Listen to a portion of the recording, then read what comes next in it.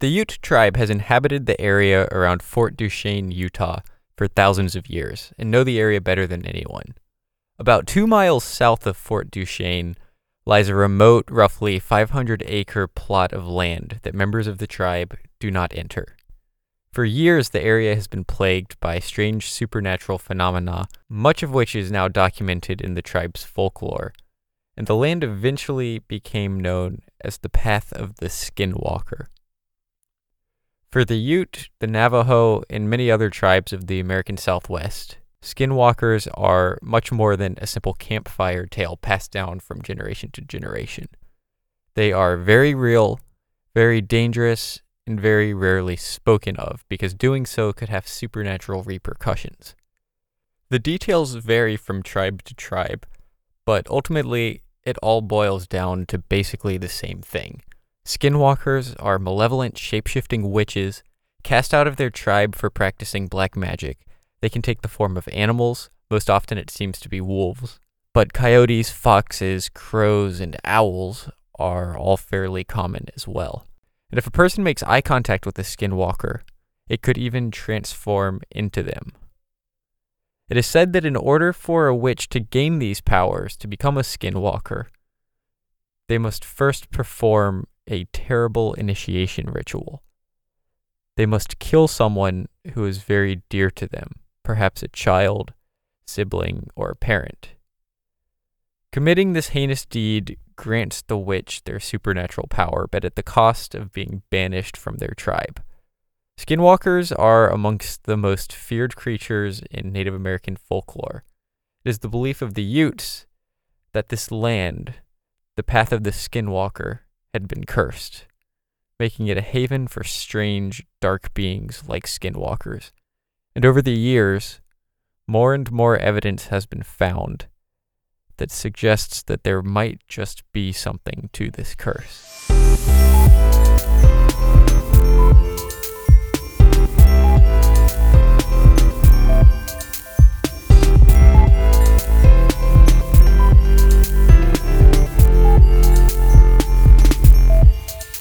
This is Simply Strange, the podcast where anything spooky, weird, and goosebump-inducing is fair game.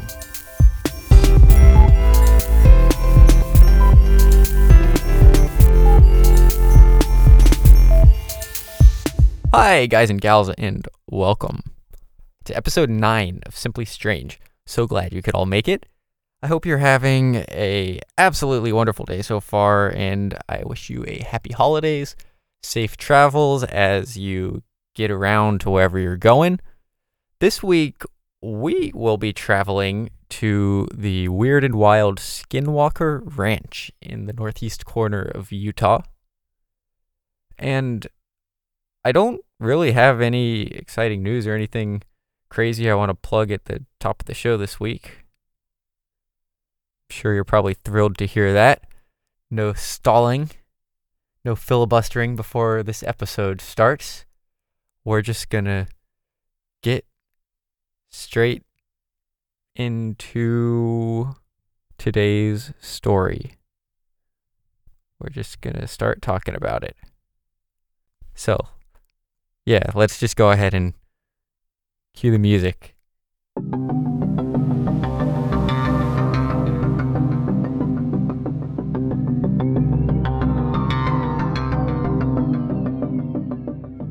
In the summer of 1994, Terry and Gwen Sherman purchased their new home, a beautiful remote ranch just south of Fort Duchesne, Utah.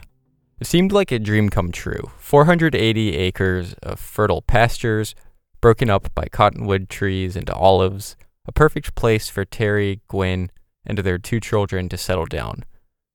The northern border of the property winds its way along an irrigation canal that serves as a divider between their green pastures and a monstrous 200-foot-long ridge of red rocks and mud that looms over that end of the ranch. The southern end of the property is marked by a creek, hugged by dense foliage as it snakes its way east to west. It was a great piece of land, and the Shermans were really excited about it. The previous owners had bought it back in the 50s, but it had been vacant for about 7 years before the Shermans bought it. As a result, the unkept pastures were littered with garbage and a lot of work needed to be done to get it to where it needed to be. So it was a fixer-upper, but the Shermans were fully aware of that and they were up for the challenge. Plus, the condition of the property helped them fetch it for a really good price. Terry Sherman was a rancher, and a damn good one at that. He took great pride in his ability to raise top-tier cattle that would consistently fetch high prices, while losing less of his cattle than other ranchers in the area. Among his contemporaries, it was expected that they would lose about 5% or so of their herd to things like predators and disease, while Terry, on the other hand, managed to keep the rate closer to 1%. What the Shermans didn't know was that their new little slice of heaven had a dark side. There were hints from the beginning. The contract with the previous owner had strange requirements, like no digging holes anywhere on the property without first consulting the previous owner. When the Shermans first arrived at the property, they noticed that extreme security measures had been taken. All of the windows were bolted shut and protected with bars, and every single door in the house was outfitted with huge deadbolts. Outside of each of the 4 exterior doors of the house, metal chains hung from the wall, which Terry later learned were where 4 ferocious guard dogs used to be posted by the old owners. Terry and Gwen Sherman obviously thought that all of this was a little strange, but they attributed it more to unfounded paranoia on the part of the previous owners than they did to any real threat that the area might pose. So it didn't dampen their spirits, and they weren't too concerned about these little quirks at first. But it wasn't going to take long for the path of the Skinwalker to reveal its true nature.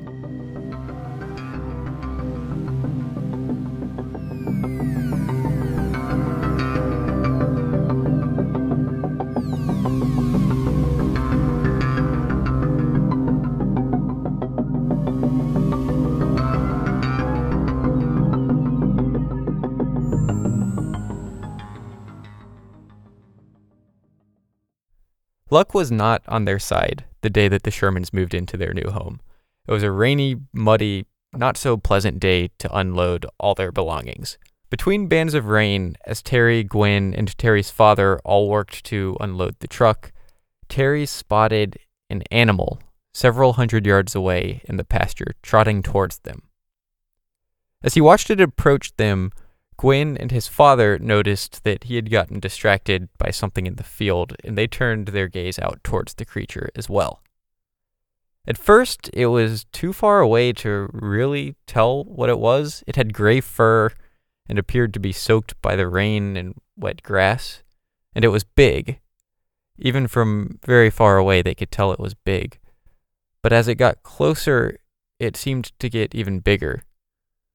Eventually, the beast stopped, about 50 yards away from them.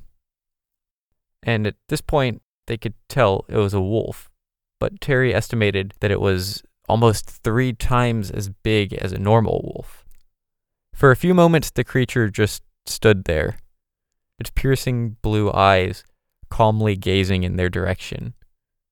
It seemed unconcerned, but also curious, perplexed by this new presence that had shown up at the ranch. It began to approach them, quickly sauntering towards the group and stopping directly in front of Terry's father. The massive wolf was about chest level with Terry's father, who was about 6 feet tall. At this point, they started to think that maybe the animal was tame, as it seemed completely comfortable with them and it wasn't exhibiting any signs of aggression. So Terry's father reached down to pet it, and it seemed to react pretty well to this, showing no signs of fear or aggression, which put everyone a little bit more at ease for the moment.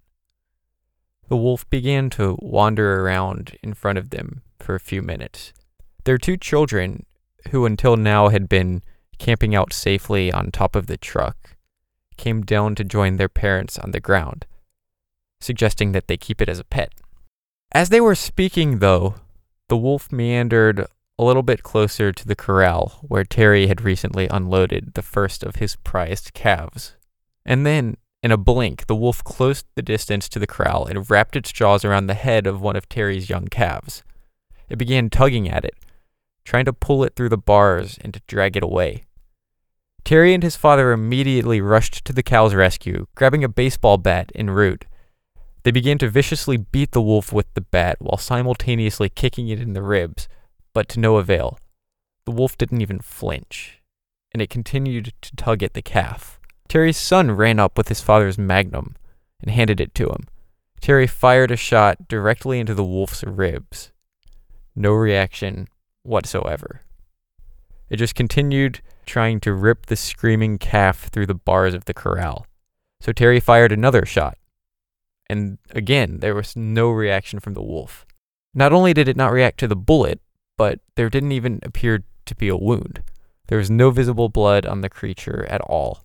So Terry unloaded a third shot into the creature's ribs. And finally, it released the calf. Slowly, though, not like it was too injured to continue the struggle, but more like it just got bored and lost interest. The wolf turned back to face Terry, its unyielding, hypnotic gaze washing over him. Terry shot the beast a fourth time with the handgun, right in what should have been the wolf's heart. Again, it didn't so much as flinch, and there were still no visible injuries to it. But it did finally begin to back away, and Terry seized this opportunity to up his firepower.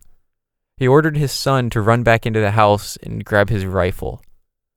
A few moments later, Terry was staring down the scope of his .30-06 right at the beast's shoulder. He pulled the trigger.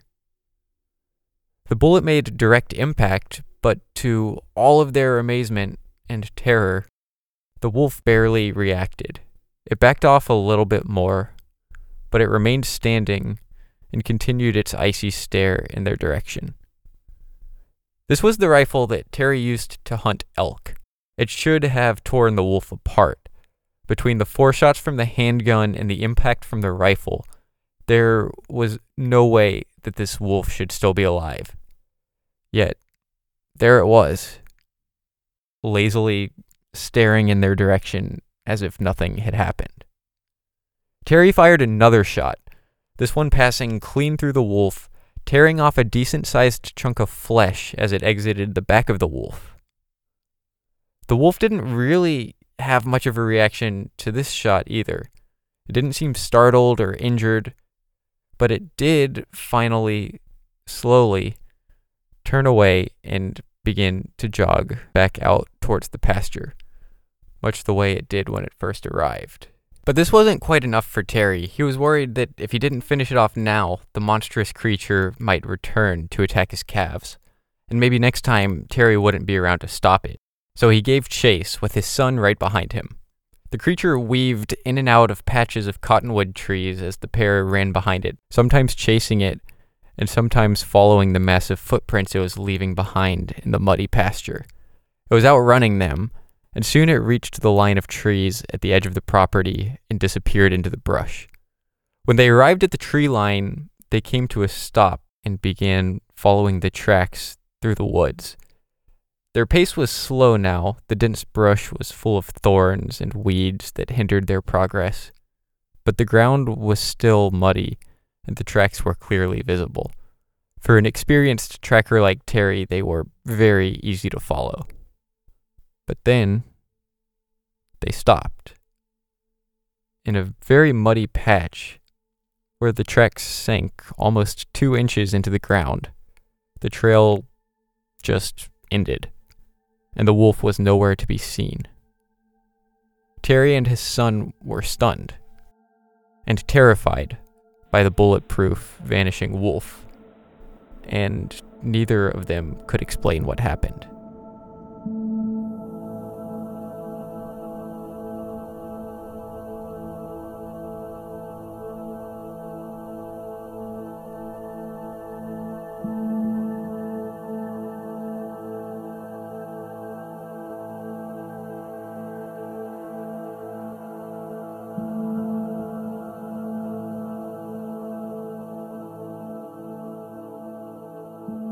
the Shermans were not off to a great start with their new home. And what they didn't know was that the region that they had just moved to, the Uinta Basin of northeast Utah, had a history of crazy sightings and encounters just like what they experienced. There are countless reports of strange balls of light floating around, and a lot of UFO sightings as well, dating all the way back to the 1700s, when some Spanish explorers say they saw a strange fireball shooting over their camp one night. There's also Bigfoot sightings and cattle mutilations, all kinds of weird stuff. And the Sherman's Ranch, the area that the local Ute tribe refers to as the Path of the Skinwalker, was reportedly one of the most active areas in the region. The Sherman's encounter with the bulletproof wolf wasn't unique, or even unusual for the ranch, and it was only the beginning. Over the coming months, the Shermans would experience all kinds of mystifying and terrifying unexplainable events just like the wolf encounter. More than I could possibly go over in just one episode, and probably more than you want to hear anyway. So we'll just cover a few more highlights. Another strange event occurred when Terry was out of town one night, and the children were spending the night at a friend's house, leaving poor Gwen Sherman at the ranch alone for the evening. At around 6 o'clock, as she was driving down the long driveway to the house, she noticed a peculiar dark shadow in the sky about 20 to 30 feet above her car by her estimate. The night was clear, and she could see the triangular object obscuring the stars as it seemed to keep pace with her vehicle while she drove up the driveway. The object appeared to be shooting down tiny, multicolored red, green, blue, and yellow lights, almost like little lasers that followed alongside her car. It continued to keep pace with her as she drove up the driveway, until she reached the house, where it continued silently on, over the house, and eventually out of sight. Understandably so, this thing, whatever it was, really shook up Gwen. As soon as she got inside, she called her husband to tell him what had happened. Between talking to him and the fact that whatever she had seen seemed to be gone, she was eventually able to calm down. Until, that is, about an hour later, when she happened to look out the window into the pasture behind the house and noticed what looked like a large RV just sitting there in the pasture. It wasn't uncommon for them to get trespassers, usually UFO hunters who heard about the property's reputation and snuck in to see it for themselves. But the only entrance to the property was the locked gate at the driveway, which, even if they got through it, would have required the RV to have driven right past the house to get to where it was. So it shouldn't have been there, at least not without her seeing it get there. The inside of the RV was brightly lit, and as she looked at it, she saw what looked like a black-colored figure moving into view and sitting down at a desk. For a while, the figure just sat there, but eventually it got back up, and it opened a door on the side of the RV. As the door opened, the brightly lit interior of the RV ominously framed the dark figure as it stood in the doorway, now looking directly towards Gwen. She rushed away from the window immediately and called Terry again, who, hearing how panicked his wife was now, rushed home. He drove all night and arrived at the ranch early in the morning. As soon as he got there, Gwen took him out to the area where she saw the RV and the strange man, and to both of their terror, they found huge prints, 18 inches long, that looked to be from something like a military boot, except that they were perfectly rounded on the edges, and it appeared that they had no treads. This was the first real physical proof that the Shermans had of there being something lurking around the farm, and it had a huge impact on them. From then on, the children were not allowed to leave the house at night, and Gwen rarely did either. But the ranch wasn't done yet.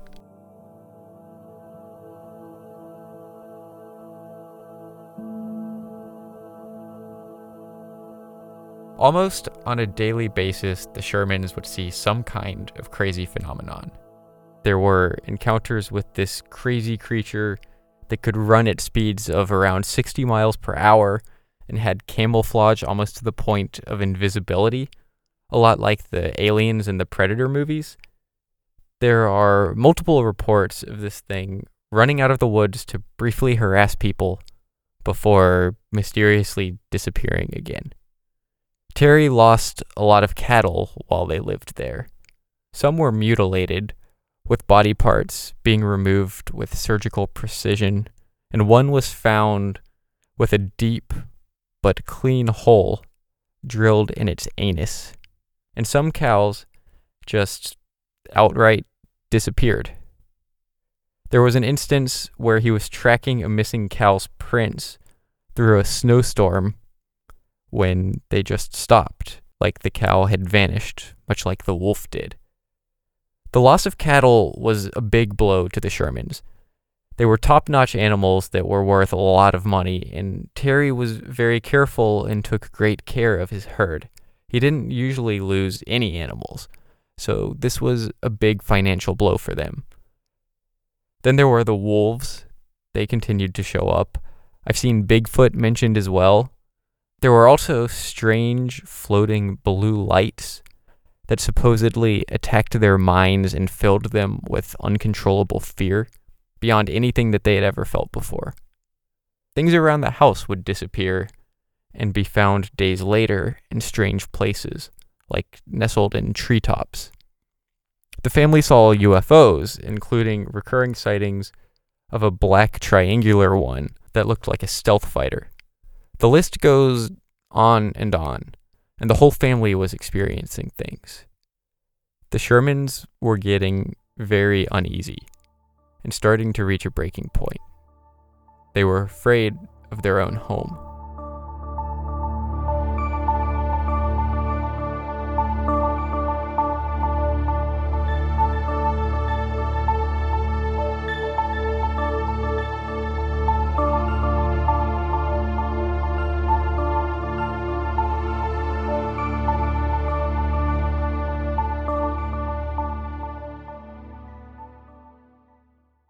In April of 1996, nearing 2 years from his purchase of the ranch, Terry was spending an evening unwinding behind the house, trying to relax, which, given the circumstances, was becoming an increasingly difficult task. But it was a nice night. His 3 loyal cattle dogs were by his side, and all things considered, he was doing all right. About a mile to the west of him was a cloudy orange mass that would often appear around the ranch. It was strange. It seemed almost like it was a portal. Terry swore he had seen objects come flying in and out of it at times, and that if you looked at it from the right angle, you could see blue sky on the other side, even at night, like it was a door to another world. The orange mass came and went, and by now Terry had seen it so many times that he didn't even bother with it. It was just part of life at Skinwalker Ranch. Then, in the distance, he saw a bright blue flash. Terry sat up a little bit in his chair and scanned the pasture in the direction of the light. There was one thing that stood above everything else as the most dreaded apparition at the ranch: the floating blue orb that often seemed to be around whenever cattle would go missing and filled the Shermans with agonizing dread whenever they got too close to it. And there, at the other end of the pasture, Terry spotted the blue orb, rapidly darting back and forth across the field and working its way toward Terry and the dogs. Terry was extremely fond of his cattle dogs. They were everything you could want in a dog. Loyal to Terry, gentle with the family, but ferocious when they needed to be. and very protective. And this floating orb sent them into a frenzy. For some reason, Terry, likely acting out of a combination of fear and panic, decided to let them loose to go after the orb, something he had never done before. All three dogs took off at a full tilt sprint straight for the strange ball of light. In mere moments, they had reached the orb, which lowered itself to just a few feet above the ground, right at the edge of the dog's jumping range. All three of them began to throw themselves in the air towards the floating ball of light, and each time they did so, it would nimbly bob out of their way at the last second, like it was teasing them. And then it would return to its previous position, just within their reach, enticing them to jump again. The strange dance continued for a little while, and as it did, Terry noticed that the furious mass of fur and light had began to inch its way towards a patch of trees at the southern end of the property. His eyes were glued to the situation that was unfolding him. In his experience, nothing good ever happened when the blue orb was around, and he was terrified that the trend was about to continue. But he was frozen in place, unable to do anything to stop it. After a few minutes, they were right along the edge of the trees, and the orb kind of detached itself from its antics with the dogs and eased its way into the brush, winding through the trees with the trio of dogs chasing him close behind it. Terry's heart fell into his stomach as he watched them disappear into the trees. Seconds later, his fears were confirmed as he heard the agonized shrieks of his beloved dogs resonating through the pasture. And then, dead silence.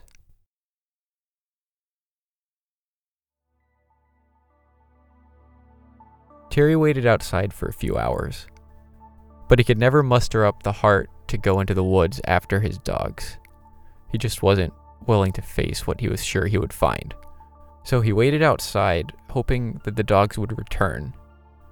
But they never did, and he eventually retired to the homestead for the evening. It wasn't until the next morning that he went back outside to inspect the trees where his dogs had disappeared. And as soon as he entered the brush, he was accosted with the smell of burning flesh.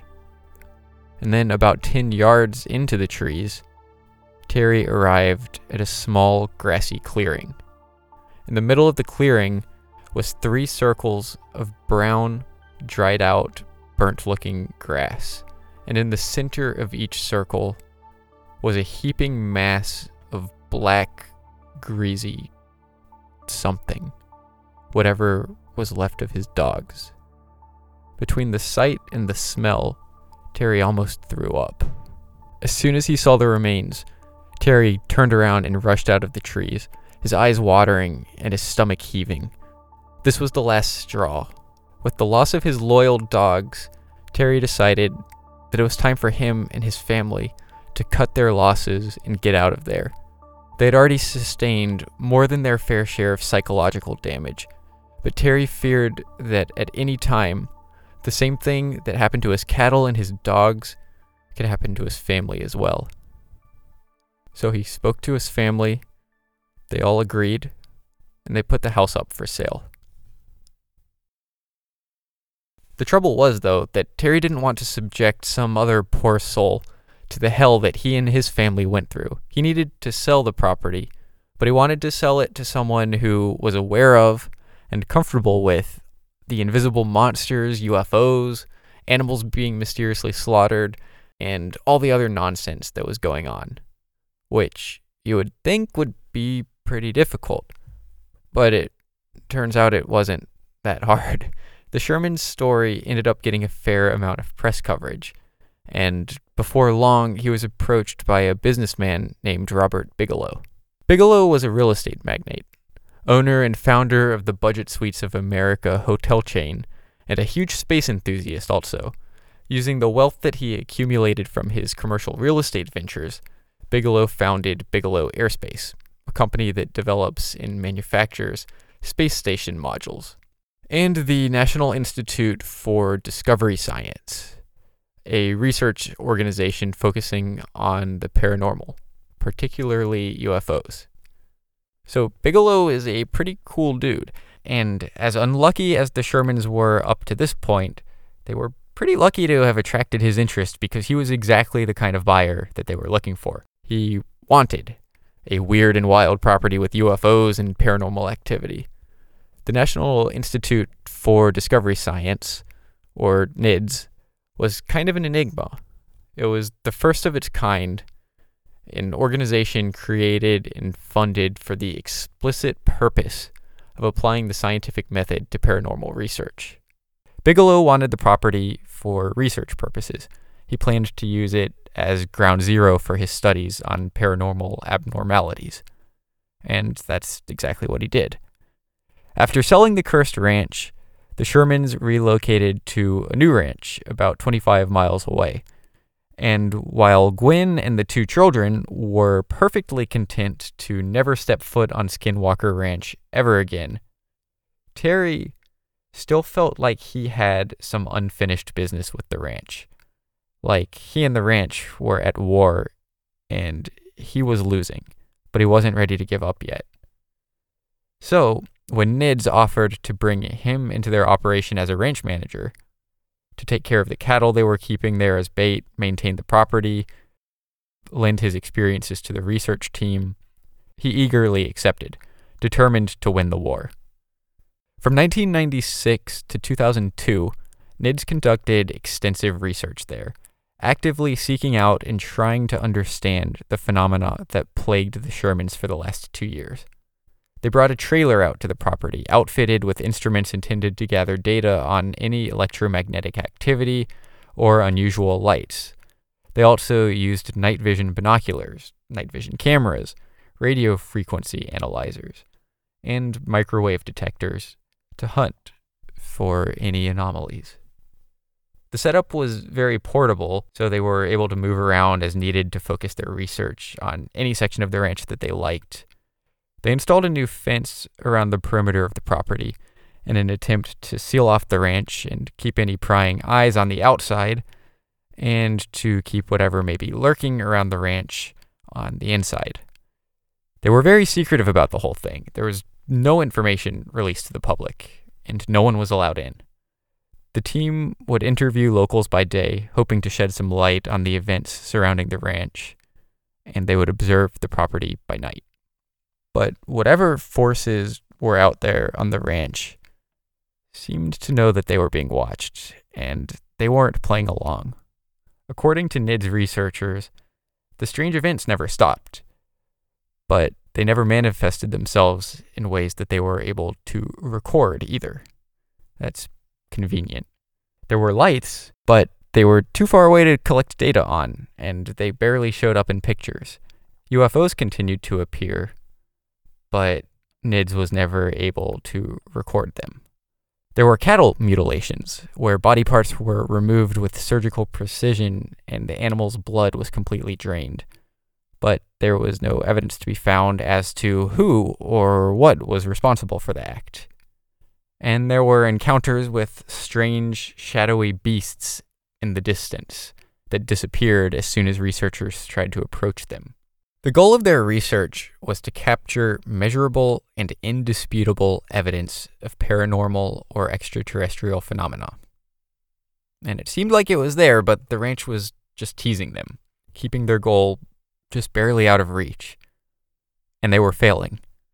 By July 1997, it was clear to the researchers that what they were doing wasn't working. So they changed their strategy. Instead of using their trailer as the main location of all their gear and concentrating most of their measurements on one specific location, they set up gear all across the ranch. One of the ways that they did this was to install a series of 3 telephone poles in one of the pastures, several hundred feet from the control center trailer.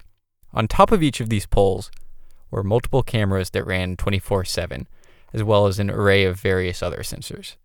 These cameras ran from July 1997 to July 1998, and nothing interesting really happened.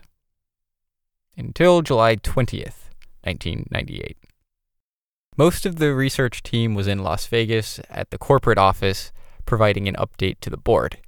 Terry Sherman, though, was at the ranch as usual, and he noticed that 3 of the cameras had stopped working. So he made the trek out to the pasture where the pole-mounted cameras were located, expecting to find that they had been damaged by lightning or had some sort of mechanical failure. But that was not the case. What he instead found was that the cameras appeared to have been vandalized. When they initially set the cameras up, the power and the video feeds for the cameras were all wound together and wrapped with duct tape. And then they were run through a plastic tubing. And then that tubing was then duct taped to the pole. And then the wires went all the way down to the pole, underground, and over to the command center. And when Terry got there to investigate, what he found was that someone, or something, had ripped the wires out of the camera, unwrapped all of the duct tape that was holding the plastic tubing to the pole, and then ripped the wiring out of the plastic tubing and had carefully removed all of the duct tape from the wiring. This all would have been a very tedious process, as you probably could have inferred by how tedious it was trying to explain the specifics of exactly what they did. But the weirdest part was that all of this duct tape that had been meticulously unwrapped from the wires and the pole was gone. Nowhere to be found. Obviously, this was a pretty significant development. So Terry called the corporate office in Las Vegas to report the damaged cameras, and they immediately sent the research team back to the ranch to investigate the situation and to review the surveillance footage from the remaining cameras. And what they found was pretty interesting. They started with the tape from the 3 damaged cameras in hopes that they would catch the perpetrator as they approached. All 3 cameras lost power within moments of each other, at around 8:30 the previous night. But even after careful review, there was nothing to be seen in any of the footage. There was no movement whatsoever. The cameras just shut off without capturing anything unusual. So the damaged cameras were a dead end. But there was also another set of cameras nearby that had the damaged cameras within their field of vision. So the team reviewed the footage from these cameras as well. They jumped to the 8:30 timestamp where the other cameras had been disabled, and what they saw there was even more dumbfounding than the footage from the damaged cameras. There was nothing. The damaged cameras were plainly shown in this footage. At the time that they were damaged, when the plastic tubing was ripped off and all the duct tape was meticulously removed, you could see the little red power lights turn off on the cameras. But aside from that, there was nothing to be seen except for a few cows grazing nearby. The cameras, according to this video, had somehow just destroyed themselves. This event, in a lot of ways, exemplified the entirety of the NIDS research team's experience at the ranch. Everyone witnessed stuff: strange lights, cattle mutilations, mysterious creatures that would suddenly disappear, UFOs, but they always eluded them, and no concrete evidence of anything was ever recorded. At least, none that has been revealed to the public.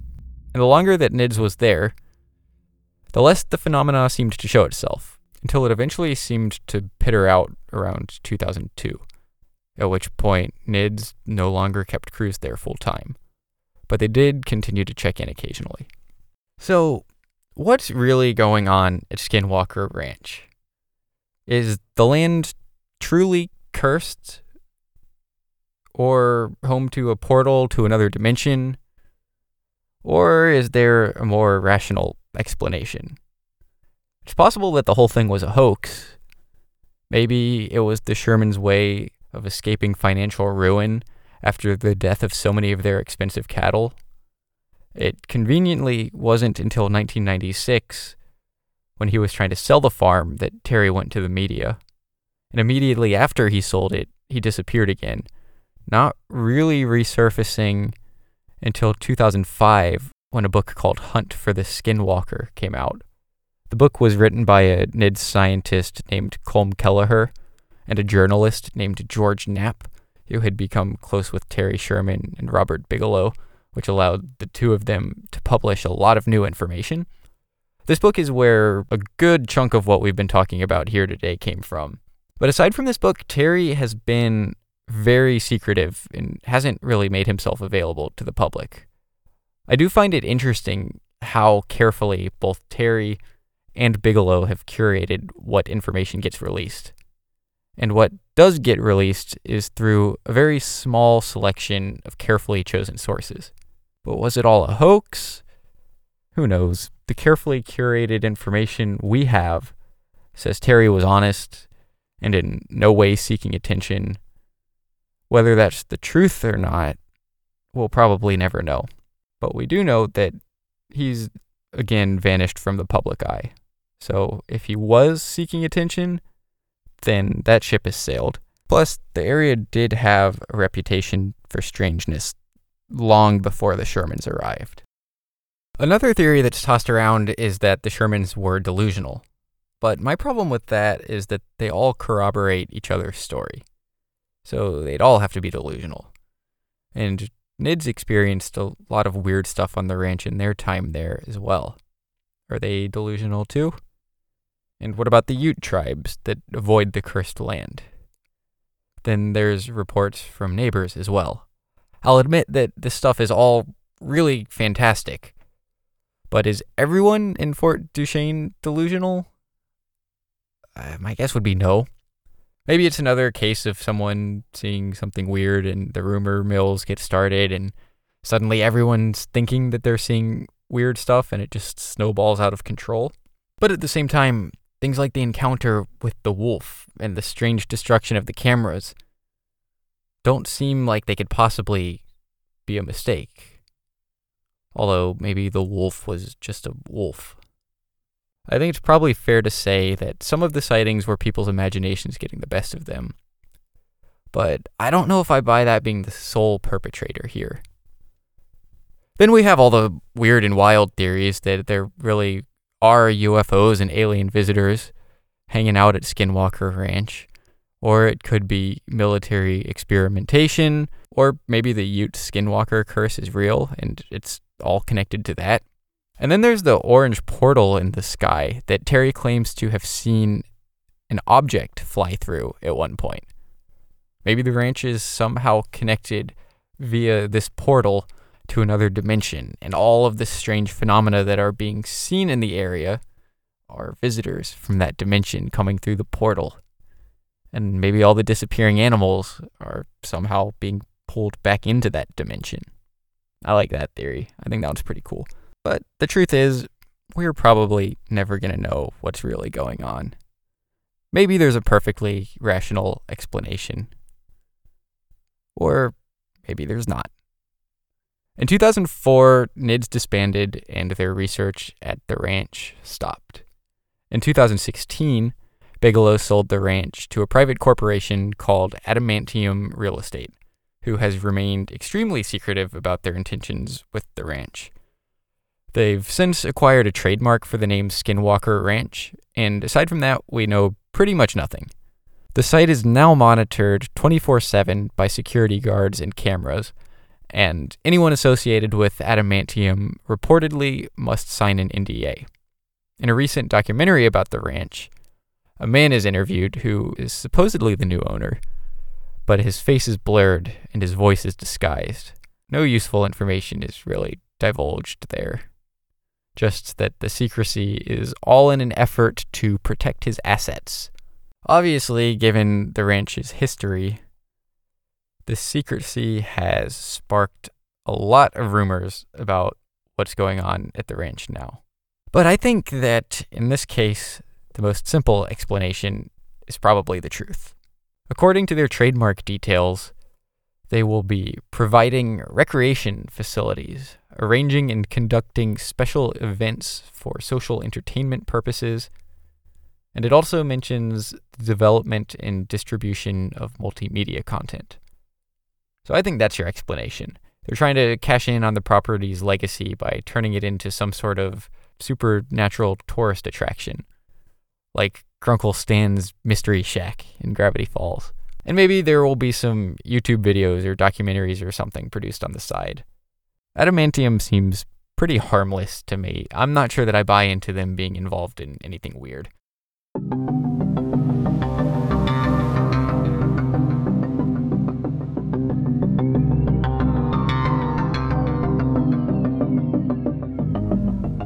I really want to take Terry Sherman at his word, and to believe all the tales of bulletproof wolves, invisible monsters, and floating portals, and all of the other crazy stories from Skinwalker Ranch, a lot of which I wasn't even able to get to in this episode. But it's all just too much to believe. For all these people who have supposedly seen things there, the lack of any actual evidence is pretty frustrating. It's all just eyewitness accounts. And eventually, too many eyewitness accounts with nothing to show starts to look a little suspect. Skinwalker Ranch is a fascinating place with an awesome legacy. But I worry that its reputation might outweigh anything that it actually is or ever was. But whether any of it is real or not, it sure is fun to think about.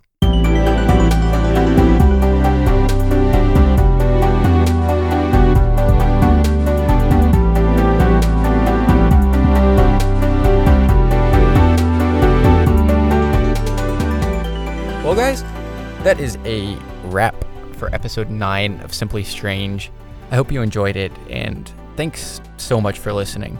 The fact that anyone wants to listen to me lock myself in a closet and talk about aliens for an hour is beyond me. But thanks for doing it.